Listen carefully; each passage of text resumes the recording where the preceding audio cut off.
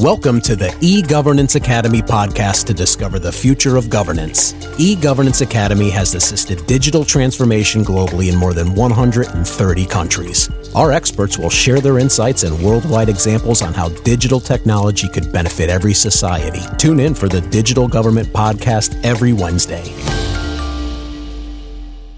Welcome to E-Governance Academy podcast. In our weekly podcast, today we host Kristiina Reinsalu, who is Program Director for e-Democracy in E-Governance Academy, and we will discuss about participatory budgeting. My name is Hannes Astok, I'm a Deputy Director in E-Governance Academy. So Kristiina, participatory budgeting, what it mean? Because budgeting usually, it's a business for the government and parliament, and citizens can participate very usually once every 4 years when they elect a new parliament, and later they must stay home. What is traditional understanding about citizens' participation in the budgeting? And those very smart guys in the government and parliament, they make decisions for us. So what has changed? What is participatory budgeting? Hello, nice to be here. Participatory budgeting is a process where citizens are really given opportunity to say the word in composing mostly investment budget of the cities. I mean, yes, say by the end, they decide over one fraction of this budget, but still in most projects, most showcases used in the world, they still directly decide on what will be the next investment project in the city for the upcoming year. Is it like, when do we decide that we need to build the bridge, we need to build the highway, we need to build a new schoolhouse, or is it usually like a small-scale projects? There are so many different models and scenarios of doing this process in the world. So there are, as far as I know, there are more than 7,000 different participatory budgeting going on in different cities and municipalities in the world.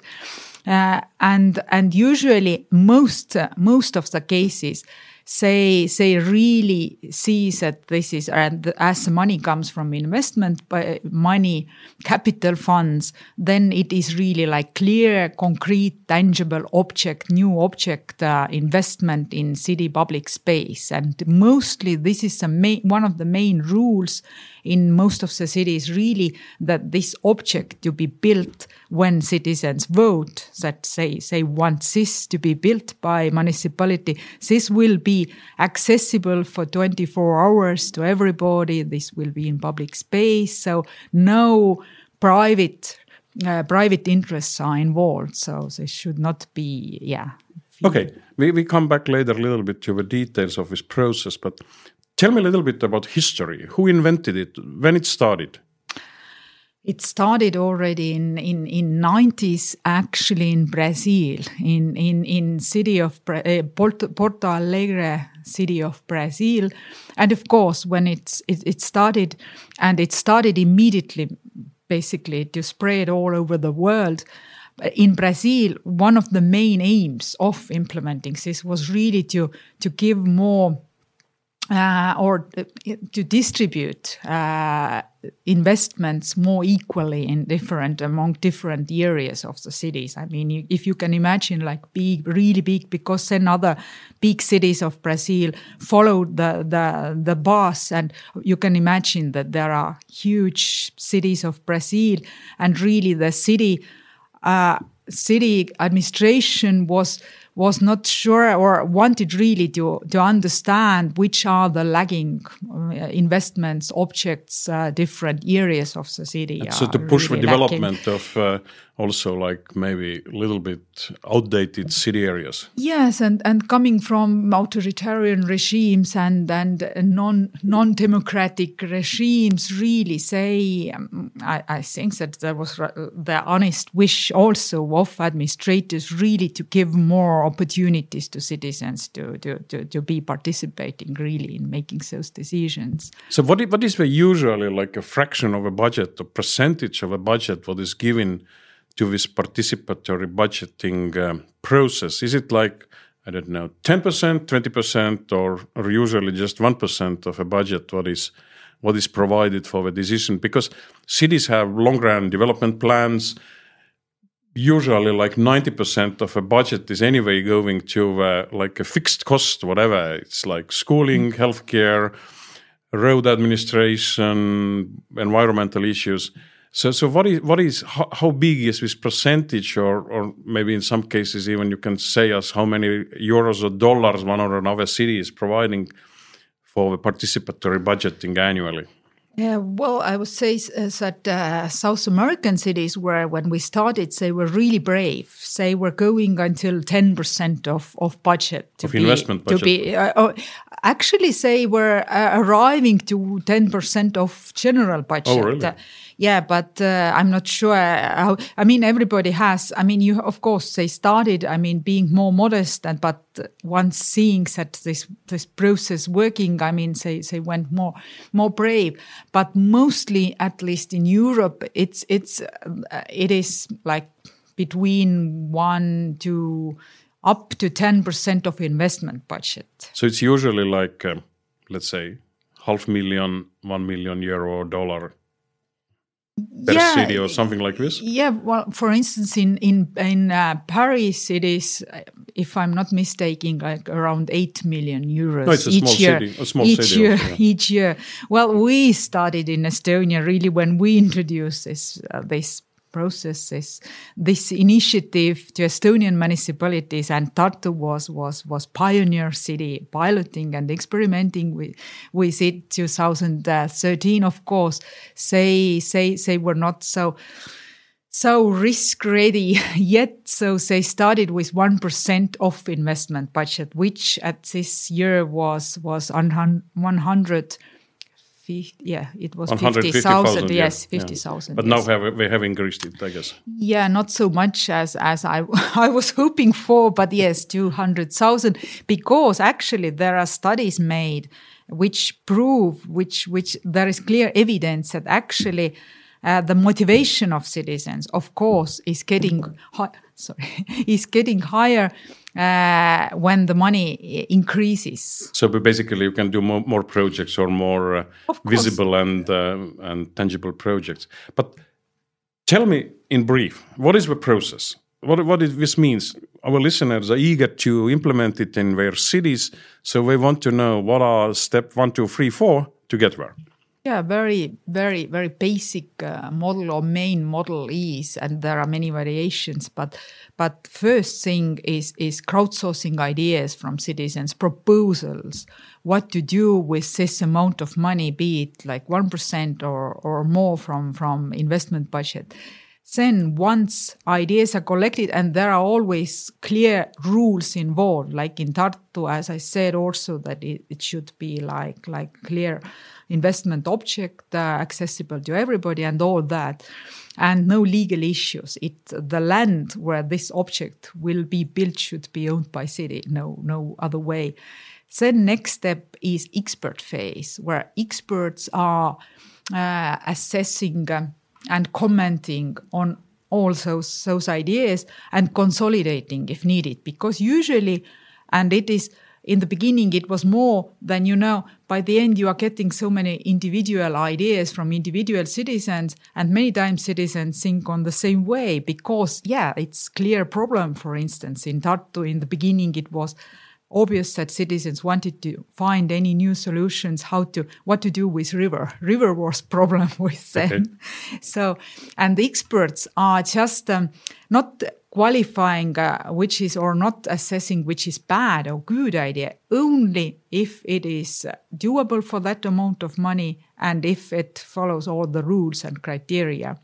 But the list gets shorter because sometimes, as I said, ideas are consolidated, and then comes what I think is one of the most important stages, and this is actually not implemented everywhere, but this deliberation phase, when authors of those ideas and experts and specialists from city government are getting together face to face and walking through all those ideas, and a lot of additional information is given to authors. These are public events broadcasted online, so everybody can follow. And city opens up its future plans, which I think is very important, because this is all about informing citizens also for other processes, for other decision-making processes. And then authors of those, and by the end of those deliberation phases, in case of Tartu, those experts and authors select the final list to be voted. Because one thing is clear, you can't bring to the final voting too long list. We did this in Tartu. There were like 80 something ideas. Average citizens are lazy enough not to read all those 80. They probably make the selections out of 10 first. So we make sure that this final list is not too long. It's kind of short list. But it's already discussed, supported already by experts and with good explanations, which is also very crucial that all this process should be published online, so everybody can follow arguments, and all ideas should be commented, and you can see argumentation.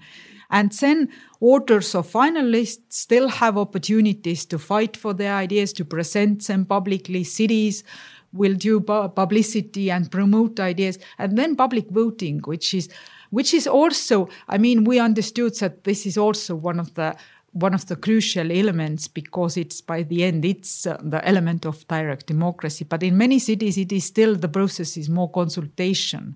It's not voted directly. But in our case, and in many cases, it is still, voting in Estonian case using e-voting, but also keeping possible traditional voting.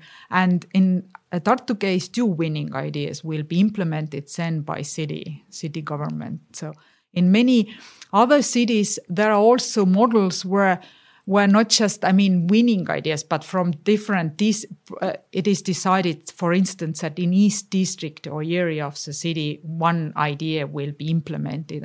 Different ways of doing it. And in Estonian municipalities, there are also, in some municipalities, like Elva municipalities, there is also one criteria is that each area of the municipality should have possibility. So, first 3 winning ideas will be implemented. Okay, so basically what we can say, step 1, crowdsourcing of ideas. Step 2, expert assessment and consolidation of ideas. Step 3, deliberation and discussion. Step 4, selection of a shortlist. Step 5, public voting or public consultation. And step 6, implementation of the winning ideas, whatever the model is. So if you follow those 6 steps in your city, you can definitely modify them slightly, but this is the whole process, what you must follow, and when you are getting successful results. But if you are thinking about this participatory budgeting, so is it just as per se, it's just thing itself, or is it giving kind of input to the broader discussion and broader preparation of the next year's city budget also? Yes, definitely.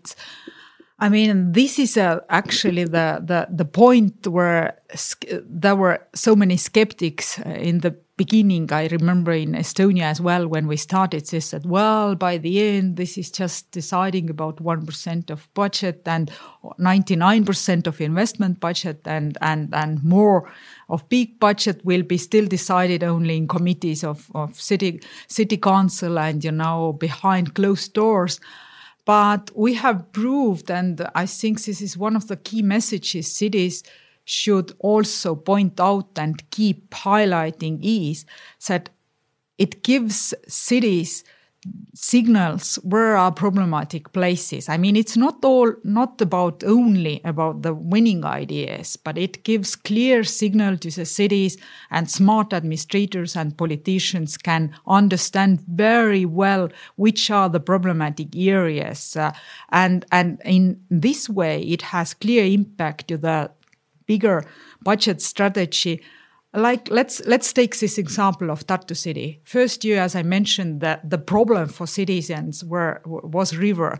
They wanted more slips for boats and more easy access. More bars to exactly. river shore, yeah. And it was very clear. I mean, if hundreds of citizens are pointing out or proposing ideas like this, and I think that if you look at city public space now in Tartu, you can see that actually there was no winning idea actually related to this river area. But if you look at Tartu right now, river area is probably the most changed area. So clearly it has impact. Another example from Tartu is that since few years ago, city has started to get ideas. Most proposals were about schoolyards and playgrounds and infrastructure surrounding schools. That this was really in poor condition, and we still get and some were very innovative ideas how to transform those into